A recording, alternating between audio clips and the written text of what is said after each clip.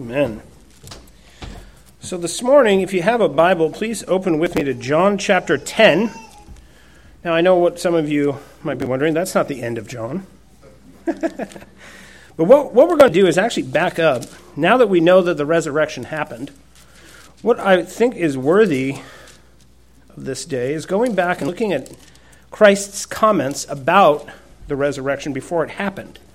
Again and again in the Gospels, it says that Christ said things about what he was doing and what he was going to do and what it meant that they didn't understand until later.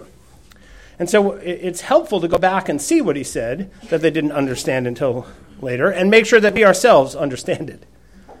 So we're going to be looking at John chapter 10, verses 17 and 18. We're going to be looking at the great speech on how Christ is the good shepherd, and we're going to consider what that means and what he is revealing about his heart.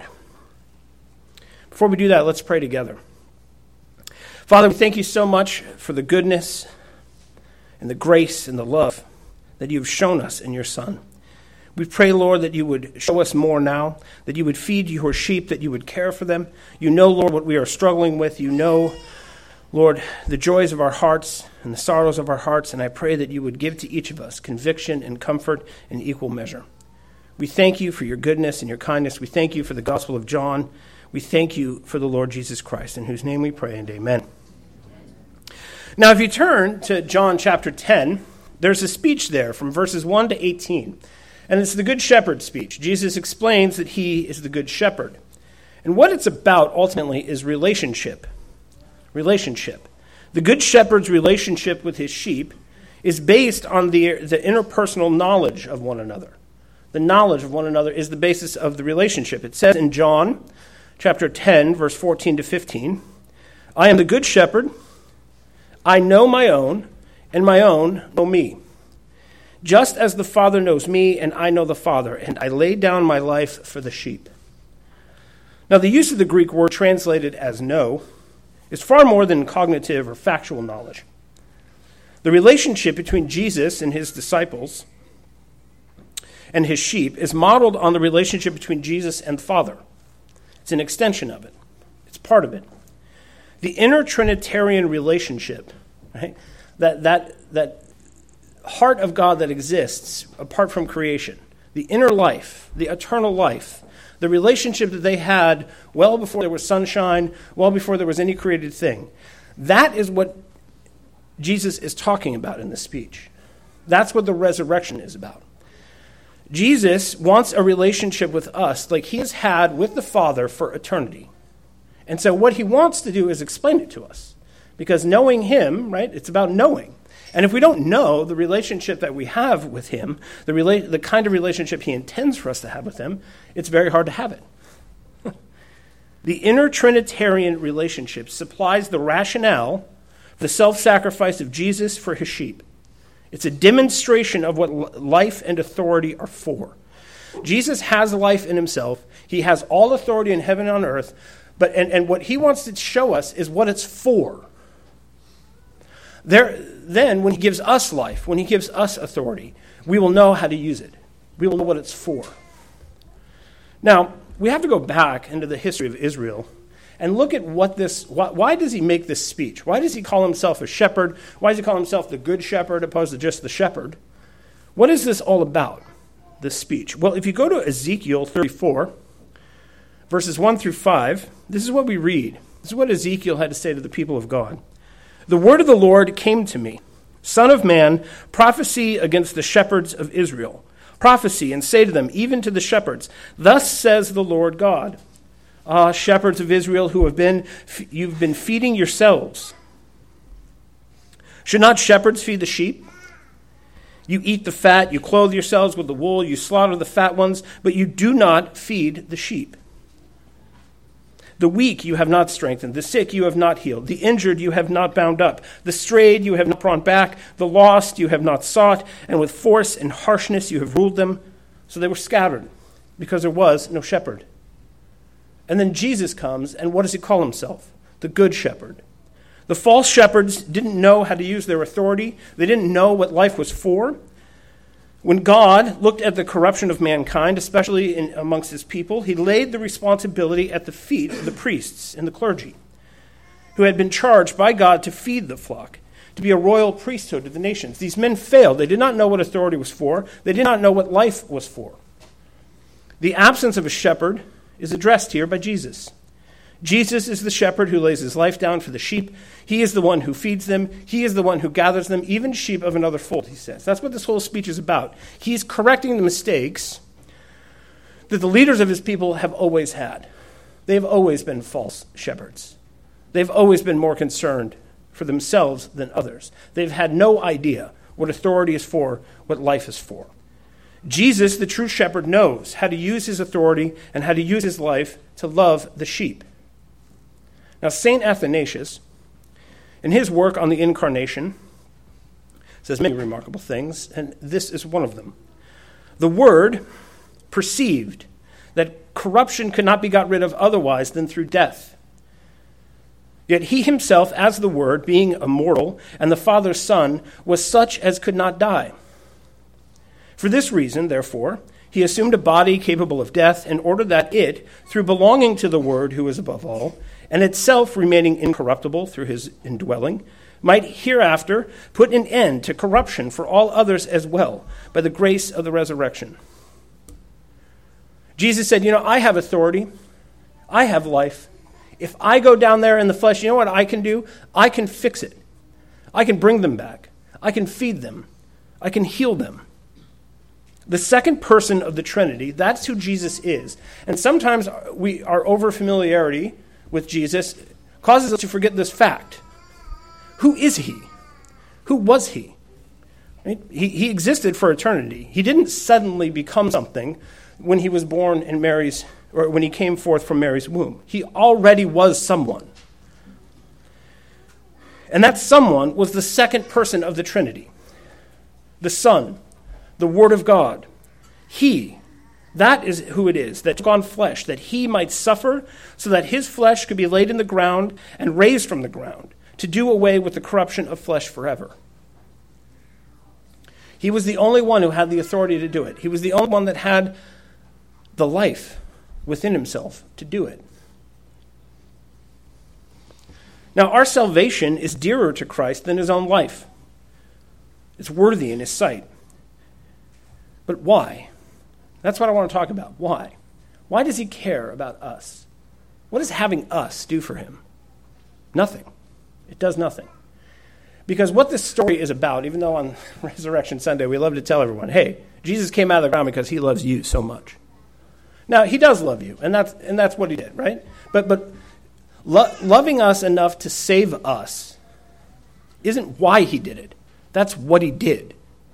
There's a reason further upstream for why he did it. And that's what I want to talk about. Why did he do this? What is this all about? I get that he saved us. I get that he loves us enough to die for us. I get that. But why? Why?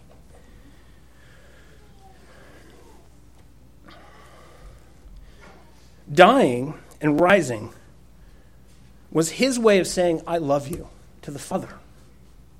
That's what he wanted to say. He wanted to say to the Father, I love you. And the Father, by accepting him back in heaven and giving him what he already had, all authority in heaven and earth, all the glory that could be had, was the Father's way of saying, I love you. And that's what they wanted. They wanted an exchange of love between the two of them. And we are taken up in that story. That was their desire. Their desire wasn't like, let's go get a bunch of filthy ragamuffins and just have them for the sake of having them. No, having all these ragamuffins it's the means for them to say something to each other.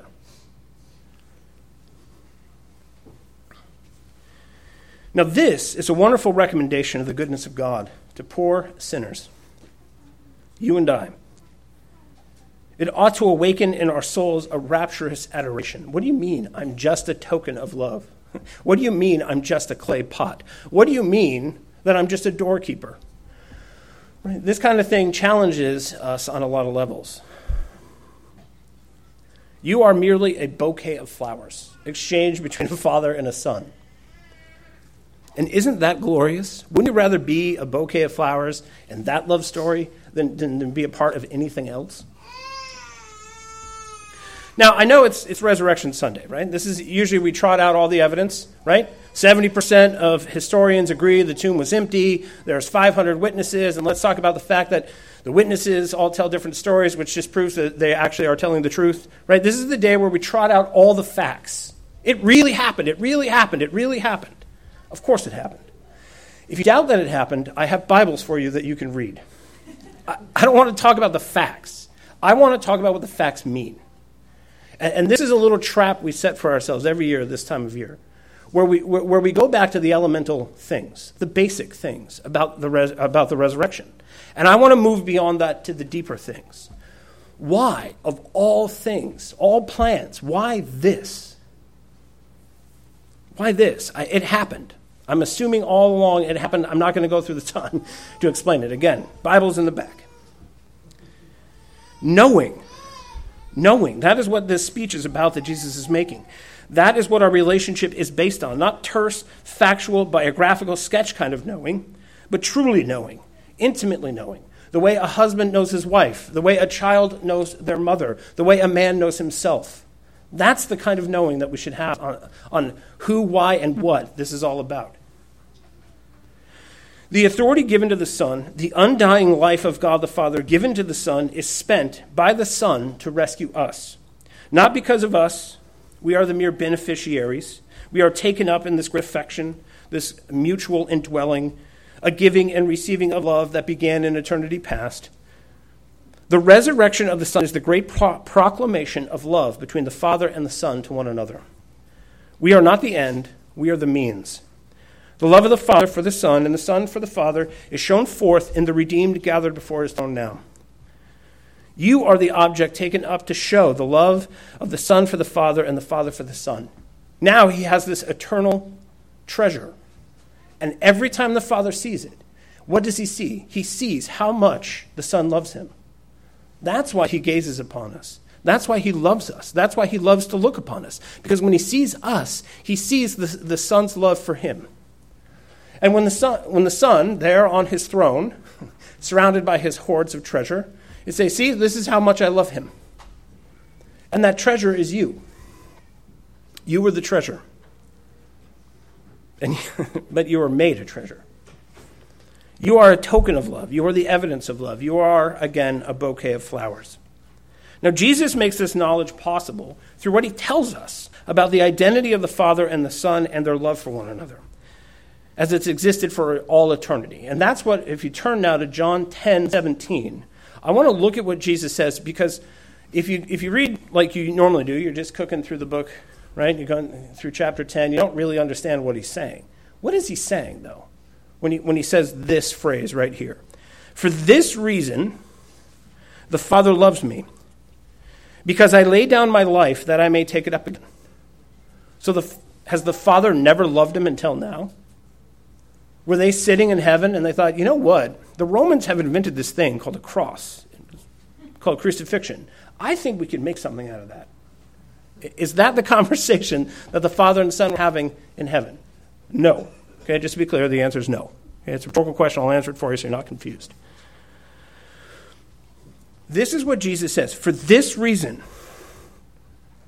the Father loves me, because I lay down my life that I may take it up again. Now, if he's an eternal, unchanging God, what is he telling us here?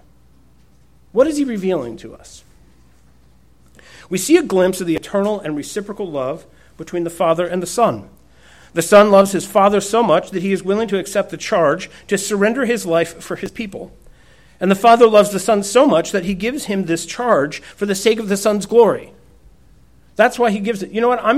I love you, and you're glorious. And you know what the world needs to see? The world needs to see just how glorious you are, son. And so what I'm going to do is I'm going to send you down there, and you're going to be slain by them, and you're going to rescue them, and then they will know how glorious you are. Notice, it has nothing to do with us.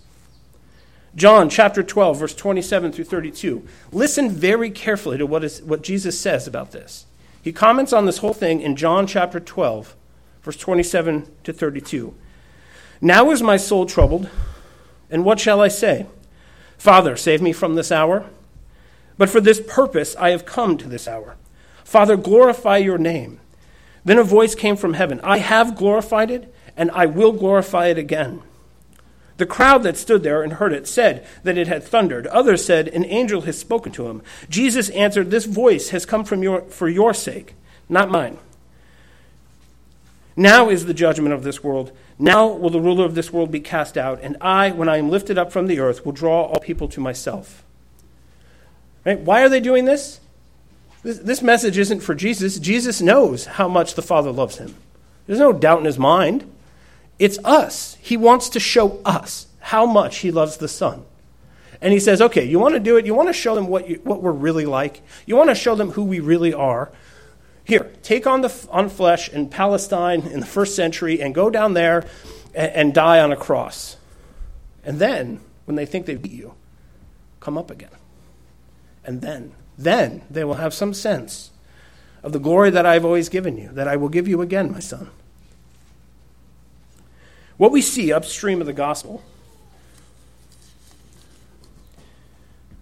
what it reveals about the nature of God, is this glory that the Father gives the Son. He's done it before, he'll do it again. The resurrection is just yet the most recent item on the list. Oh, I'll glorify you, I'll glorify you, I'll glorify you, I'll glorify you, I'll glorify you. I'll do it again. You want me to do it again, son? I'll do it again. He doesn't get tired of it. Are there chicks in this building? I was like, I hear something from the great beyond. The Son is obeying his Father, whatever it costs, and the Father has glorified himself in the Son and will glorify him again. The point of the cross and the empty tomb are not you and I. Now, there's nothing new to this. This is what the authors of the Scriptures have been saying from the start. If you go to Isaiah 42:25, this is what the Lord tells us. I am he who blots out your transgressions for my own sake, and I will not remember your sins. Why does he do it? For his own sake. Now, if you were the original recipients of this, you're like, what does that mean, your own sake? Well, what is your sake? What is it? What is this inner reasoning that you're doing that causes you to come and save us? And what we have to understand is Jesus comes to reveal that inner reasoning. Right? If you're in Isaiah 42, you're not going to know from that verse. The point that of Christ coming is to answer questions like this. We shouldn't, as New Testament Christians, look at this and be like, well, it's a real mystery. It's not a mystery. The reasoning is not a mystery. The reasoning is revealed to us in Jesus. God stands forth, boldly declaring the mystery of his grace. Why he forgives his people cannot be understood by human moral reasoning. The phrase, "for my own sake," locates the reason for his grace deep within his own being and requires its glorious display before his creatures. Jesus is showing forth this deep inner reason, and it has to do with the Son and Father's love for one another. To bring glory to himself, God will do what is not required, what is not expected, what is not even thought conceivable, and the reason for it is not found in the objects of his redemption. The reason for it is found in the love of the Father for the Son and the Son for the Father. Why? Why would he save us? Because he loves the Son. Why? Why would they save us? Because the Son loves the Father. It is wrong to ascribe either to merits or to any sacrifices the redemption of which he is the author of by free grace.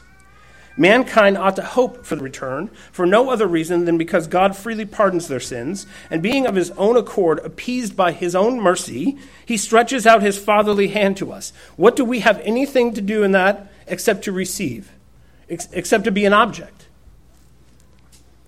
Now, initially, Jesus' statement in John 10:17 implies that the Father's love is based on the Son's obedience. It sounds an awful lot like that. And there's a reason you should stop when you're reading that and say, wait, what? He loves you, you're earning his love by the cross? You're dying and therefore he loves you? So he hated you until now? Right? You're supposed to stop and think, wait a minute, what is going on here? It is crystal clear that the Father loves Jesus for who he is in himself. He declared so at Jesus' baptism. Matthew 3:17, behold, a voice from heaven said, this is my beloved Son, with whom I am well pleased. Sounds like he loves him. He confirmed it again at Jesus' transfiguration, Matthew 17:5. He was still speaking when, behold, a bright cloud overshadowed them, and a voice from the cloud said, this is my beloved Son, with whom I am well pleased. Listen to him. Well, these statements demonstrate that the Father loves Jesus already, long before Calvary. So what does Jesus mean? Jesus makes it crystal clear himself in John 15:9. As the Father has loved me, so I have loved you. Abide in my love. Well, it sounds like you have it already, Jesus. What are you doing if you already have the Father's love? What do you mean he loves you because? Now, the Father's love, what we see through the Gospels, is that it gives Jesus the confidence to do the Father's will. Serving his Father, not because it pleases the Father, but because the Father is already pleased. Right? This is the subtle thing that we have to learn from Jesus. We ought to serve the living God. We ought to serve God the Father, not to please him, but because he is already pleased. The source of Jesus' obedience and steadfastness is the Father's love. It is not the end, it's the means. It is not the Daytona Cup, it's the engine in the car. The Father's love is not earned, it's spent. It's spent. It's something he already has, and there's no end of it, and all he has to do is go out and spend it on the right things. And he's constantly tempted to do other things. He's tempted to come into his kingdom a different way. He's tempted in every way you and I are, and all he wants to do is spend the love, the unending amount of love that the Father has given him, on blessing others. Not to earn anything, but to spend it. And isn't he generous? Isn't he open-handed? Now, troubled, well, this is even more remarkable when we realize that Jesus repeatedly makes it clear in John's gospel that the Father's will for him is to lay down his life on the cross. So even that fact doesn't diminish his trust in the Father, his love for the Father, his obedience for the Father. He's like, okay, I'll do anything. Okay, go die.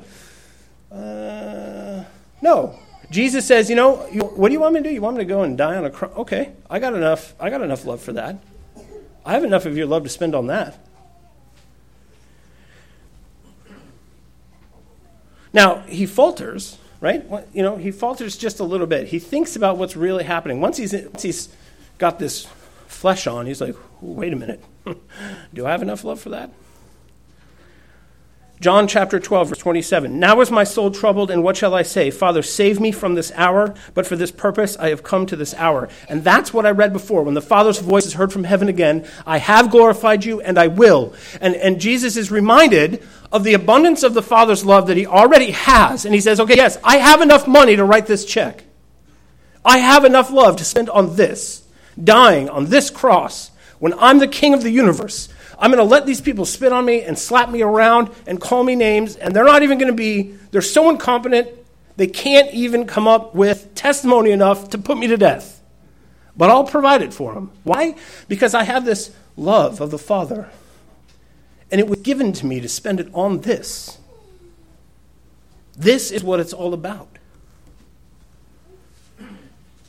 Jesus sees no incongruity between the Father's will, the cross, and the Father's unconditional love. But isn't it hard? He sees the cross, but he knows of the Father's unconditional love.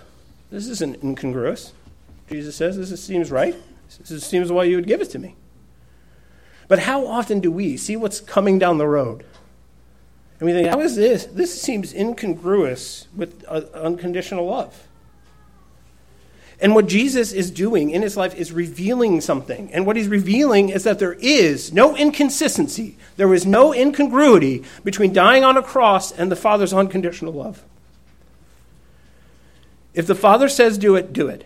Even this.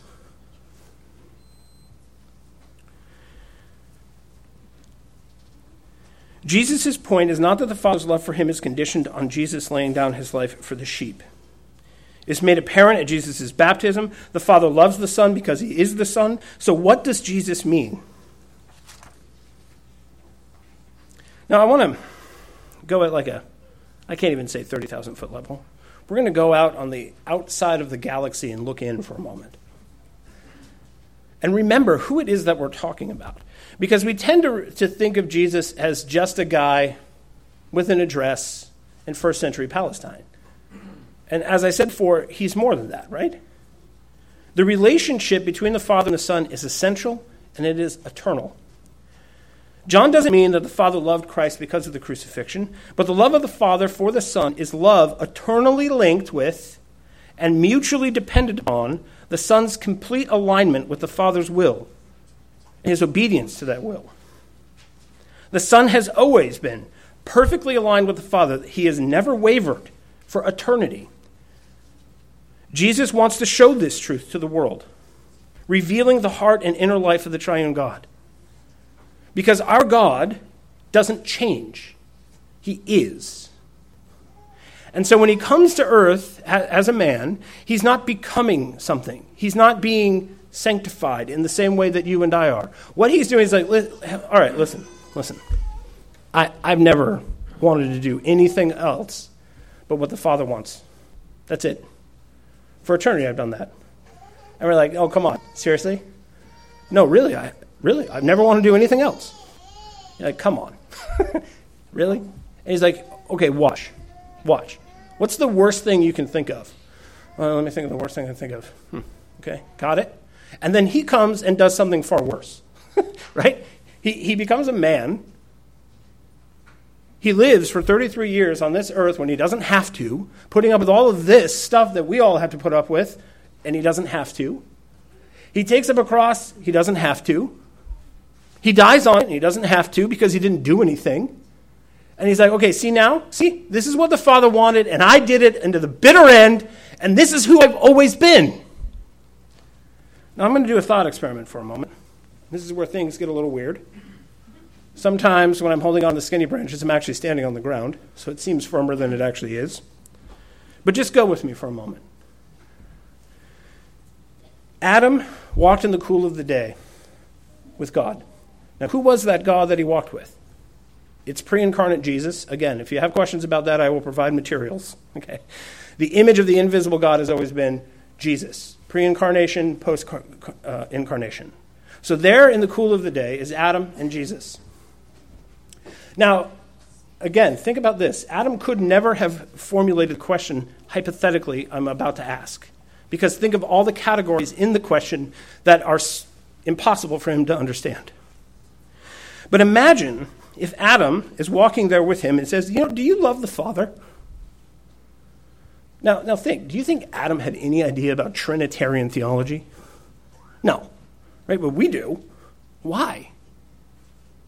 Okay, we'll set that aside for a second. Okay?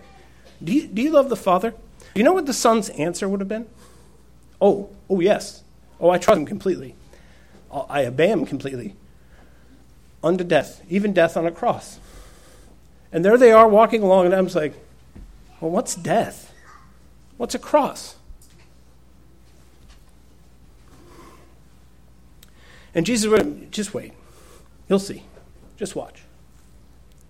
And through the fall, through the covenants, through the Old Testament, through the Greek and Persian empires rising and falling, through the Hellenization of the known world, the rise of the Roman Empire, and the development of the crucifixion, the coming of the Son and his death on a cross reveals who the God was walking with Adam in the cool of the day.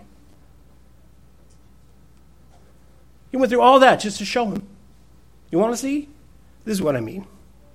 Centuries later, millennia later, he dies on a cross. From crucifixion, they crucify him.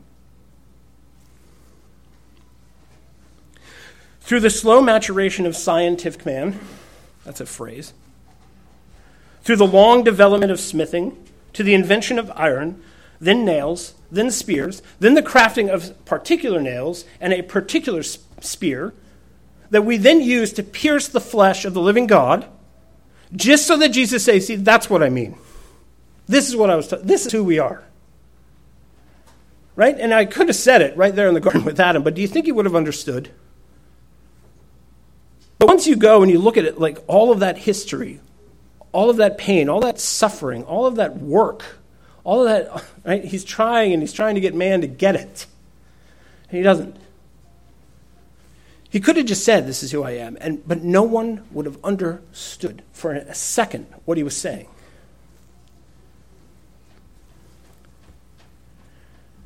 Death provided us with tombs. They were crude at the beginning, but after a time they developed into elaborate sepulchres of stone. And then Yahweh Elohim came down out of the deep heavens so that he could lay in one and rise from one and say, see, this is how I love them. This is how I love the Father. This is how I love the Son. After the fall, God saw that his image was corrupted. It was unfitting and unworthy. I can't have this. My reputation is on the line. Look at this man that I've made and look what he's done with himself. I can't let this stand. I can't just wipe the slate clean and start over. So he sends angels and men to the task of setting everything right. So he gives them sanctuaries and priesthood, laws, and sacrificial systems, heaps of incense and piles of torn flesh, and centuries of liturgy. And man was no better off than Adam covering himself with fig leaves. And Jesus says, okay, Dad, it's time now. It's time. They don't get it. The poor things, they just don't get it. So I'll go down there and I'll show them what all of this was always about. What the purpose of man was. And what is that? To use the life, to use the authority, to spend the love that you are giving me on blessing others. On providing for others, on feeding the sheep and taking care of them and tending them and loving them.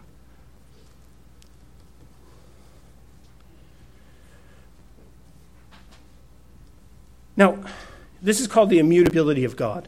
He is who he is. He is a fixed point. He does not change. We change. We were with him, and then we weren't.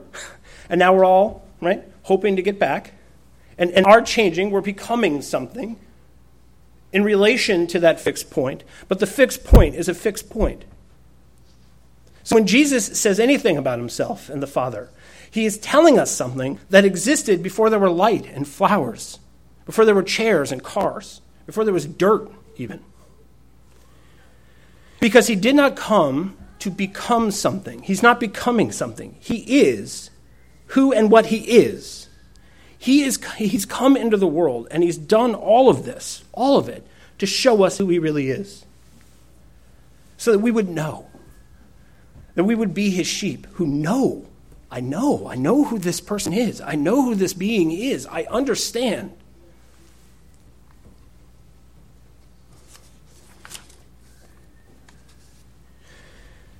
God is transcendent and immanent. Without losing himself, he can give himself, and while absolutely maintaining his immutability, he can enter in an infinite number of relationships with his creatures. And you read the scripture, you're like, it looks like he changes all the time. Yeah, it looks like that. Looks like that because he's dealing with you people who do change all the time. Right? Could you imagine just a wooden, immobile, passionless person that you're just engaged with all the time? No, he gets down here in the muck, and it certainly looks like he changes, but he doesn't.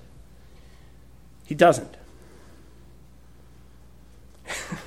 think everything he had to go through just to create the Roman society so that they could invent crucifixion, so that he could kill his boy on it. Now, when you want to go and show somebody you love them, who's got that kind of time? He does. Who has that kind of authority? He does. Who has that kind of love to keep going and persevering after all that? He does. That's what he wants us to see. That's what he wants us to know.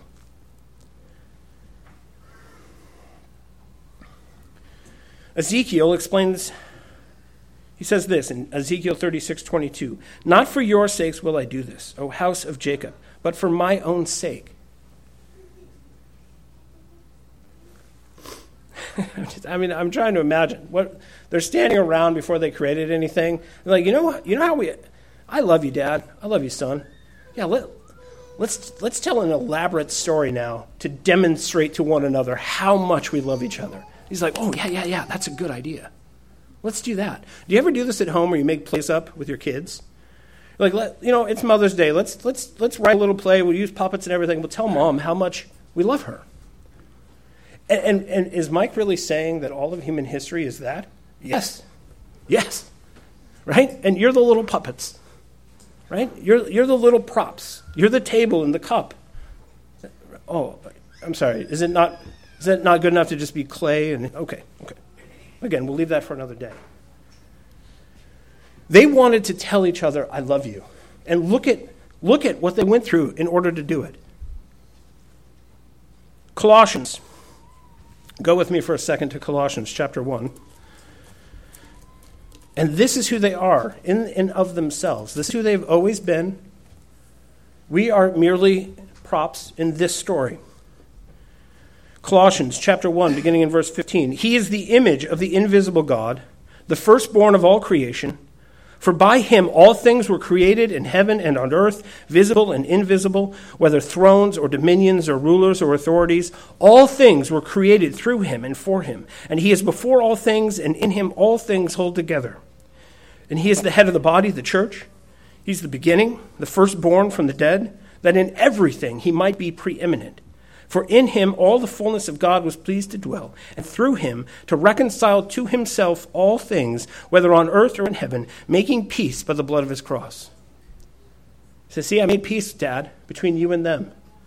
And the Father says, yes, you did. Come, sit at my right hand and be and rule and reign with me as we always have. And isn't it glorious now that they get to actually see? And what we'll do is we'll write it down. We'll write it all down, and we'll pass this love letter around, and everyone will be able to see how much we love one another. They'll be able to see it. They'll know. And then our sheep who hear it will say, yes, this is the story that explains everything.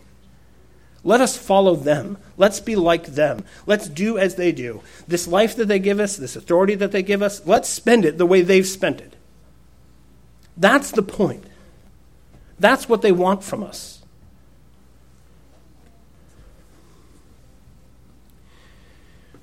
Now, he goes on in John chapter 10, verse 18, and he says, no one takes it from me, but I lay it down of my own accord. I have authority to lay it down, and I have authority to take it up again. This charge I have received from my Father. And right there he tells us, right? Who's behind this whole thing? Who's moving this whole story along? Who is in charge the whole time? And this is where we get into a little bit of difficulty. And again, skinny branches, okay? It feels firm because I'm on the ground. But they call it the passive obedience of Jesus. Right? His cross is the passive obedience. Now, that's what they've called it for a long time, and I'm not going to argue with Jonathan Edwards. I'm not going to argue too much with the Westminster Divines. But I'm just going to say that that's really confusing. It's confusing. Okay? Because who is driving the story all along? Is he really what we would call passive? What's really interesting is that he is the perfect Lamb of God. Now, if the perfect Lamb of God comes onto the scene, and somebody's got to kill the perfect Lamb of God in order to take away the sins of the world, can you find for me a high priest worthy of that calling? No, what's fascinating about the story is he's both the Lamb and the high priest. He's the only one with the authority to kill the perfect Lamb, and he's the only one with the life in himself and the love in himself to be the perfect Lamb. Hebrews 8:3, for every high priest is appointed to offer gifts and sacrifices. Thus it is necessary for this priest also to have something to offer. He's like, I'm going to go down here as the high priest. You know what I need is a lamb.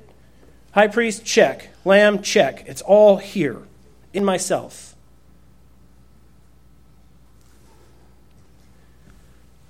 It's his work first to last. Now, in the Passion, there are men there, right? And they seem quite active, don't they? Quite vigorous, quite passionate about what they're doing. They're beating him and whipping him and judging him and deriding him and piercing him and lifting him up. And there he is. What's he doing? He's just standing there taking it all. So, right? Passive obedience? Is that? But they are secondary causes, start to finish. The active person is him. The passive ones are them. They're just like little puppets.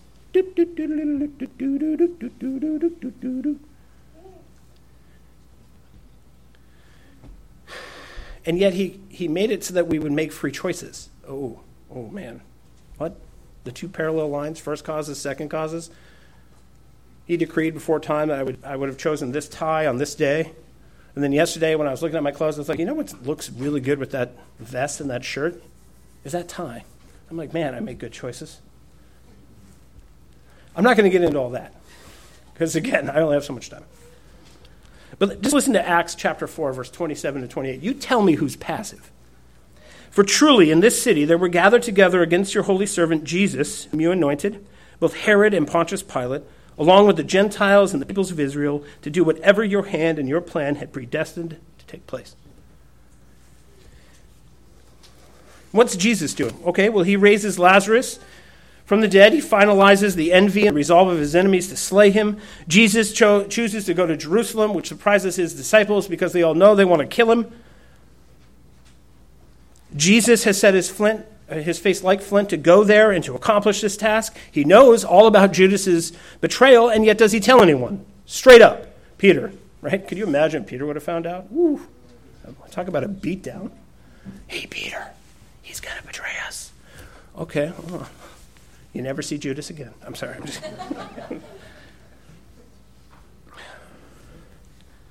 He doesn't tell anyone. He doesn't stop anyone. And then it actually says, you know where Judas knows where to find him. He knows exactly where to find him, the Mount of Olives. So Jesus is like, you know where we're going to go today, boys? Bethany. No. He's like, I have a date to keep. He is the one driving the story along. He is the one with the authority to slay the perfect Lamb of God, and he is himself the perfect Lamb of God. He leaves it to no one else because no one else can do it. And as I mentioned before, who's ultimately the one who gives the testimony that actually causes them to kill him? He's sitting there listening to these clowns and listening to these clowns. He's like, okay, I'm the Son of God. And they're like, ah! John 3:27, a person cannot receive anything unless it is given him from heaven. And this is this argument that Jesus had with Pilate, right? Pilate's like, well, I have authority over you. Jesus is like, ha, okay, it's cute. It's cute. You have no authority unless it comes down out of heaven, buddy. And I have all the authority, and look at how I'm using it, and look how you're using it.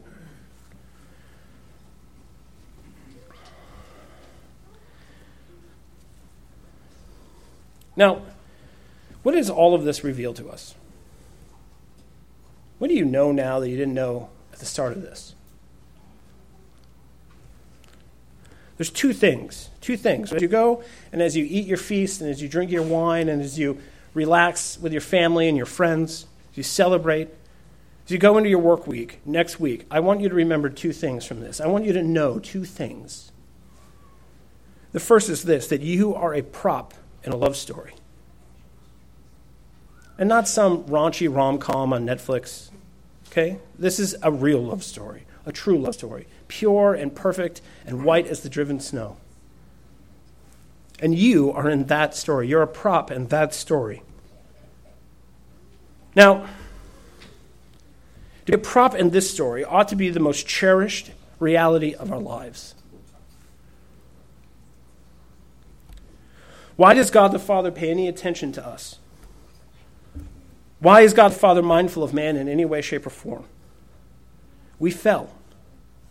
So the Father sent the Son in the flesh to die for us.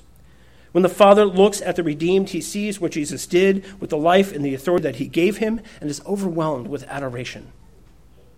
So when you feel the love of God, when you feel his gaze upon you, when you feel his Spirit descending in you, you feel him thriving inside of you, you feel that love that God the Father has for you, it is because he sees the Son's love for him. That's what makes us worthy. That's why we are here. That is the role that we are going to be playing for eternity. You will forever be the bouquet of flowers passing back and forth between them.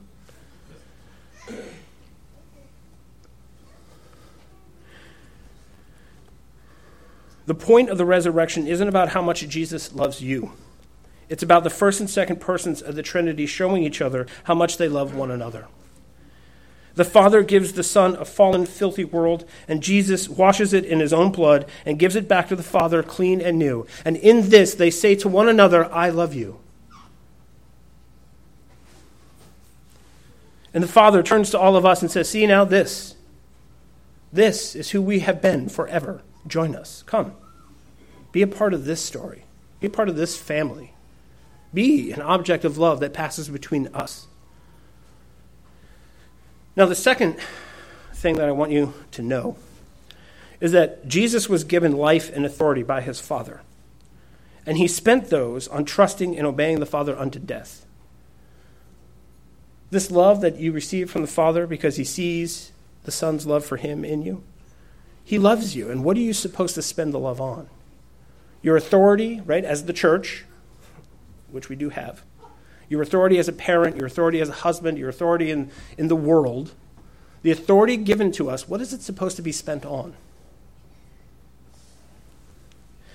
Taking up a cross and following the path laid out for us. Jesus is the model for the new humanity. What is better than life itself? What is better than life itself? Obedience to the Father, trust in the Father, absolute trust and obedience. Yes, let it wash over me. I trust you, and I don't have a great plan, but you have this great love story that you're telling, and take me up into that story and fill me with this life and this authority. Fill me that I might go forth and spend it on blessing others and showing forth in the world the heart of God. You are a revelation of the Lord Jesus Christ and the triune God. That is what you will be for eternity. The grace given to us, the love shown us, are the gas in the tank as we turn the laps around the sun. It's not the prize we get at the end. It's the engine in the car. Ladies and gentlemen, this is who you are. You are the object of love between the Father and the Son. Now, I'm going to just point out here, this is always how it works. I went through this with my wife, and she asked a very obvious question. What about the Holy Spirit? Now, I don't know if you've been wondering that, but you've noticed I've practically not mentioned him at all. And I'm going to tell you something now. Because the Spirit is inside of you, and he hasn't been left out of this story, right? But he is the love that passes between them. He's the force that proceeds from father to son and son to father, that animates them, that motivates them, that causes them to move forward. He is the love that passes between them. And that love has now been placed on you. Why? Because you are the objects of love. You are the object, the bouquet of flowers, that the Father and Son look upon you and see what they've done, say, see our love. That's the God who you serve. That's whose Spirit dwells in you. Go forth in the power of that. Go forth telling that story with your life. Go forth and spend big. Amen. Father, we thank you for your goodness and kindness. We thank you, Lord, for the mercy and grace and the love of the Lord Jesus Christ. Lord, we thank you for who you are and who you have always been and who you have shown us, and for showing us that, Lord, that we might participate, that we might know you, that we might follow you, that we might take it up into this story, Lord, and glorify you with our lives. We thank you and praise you, and amen.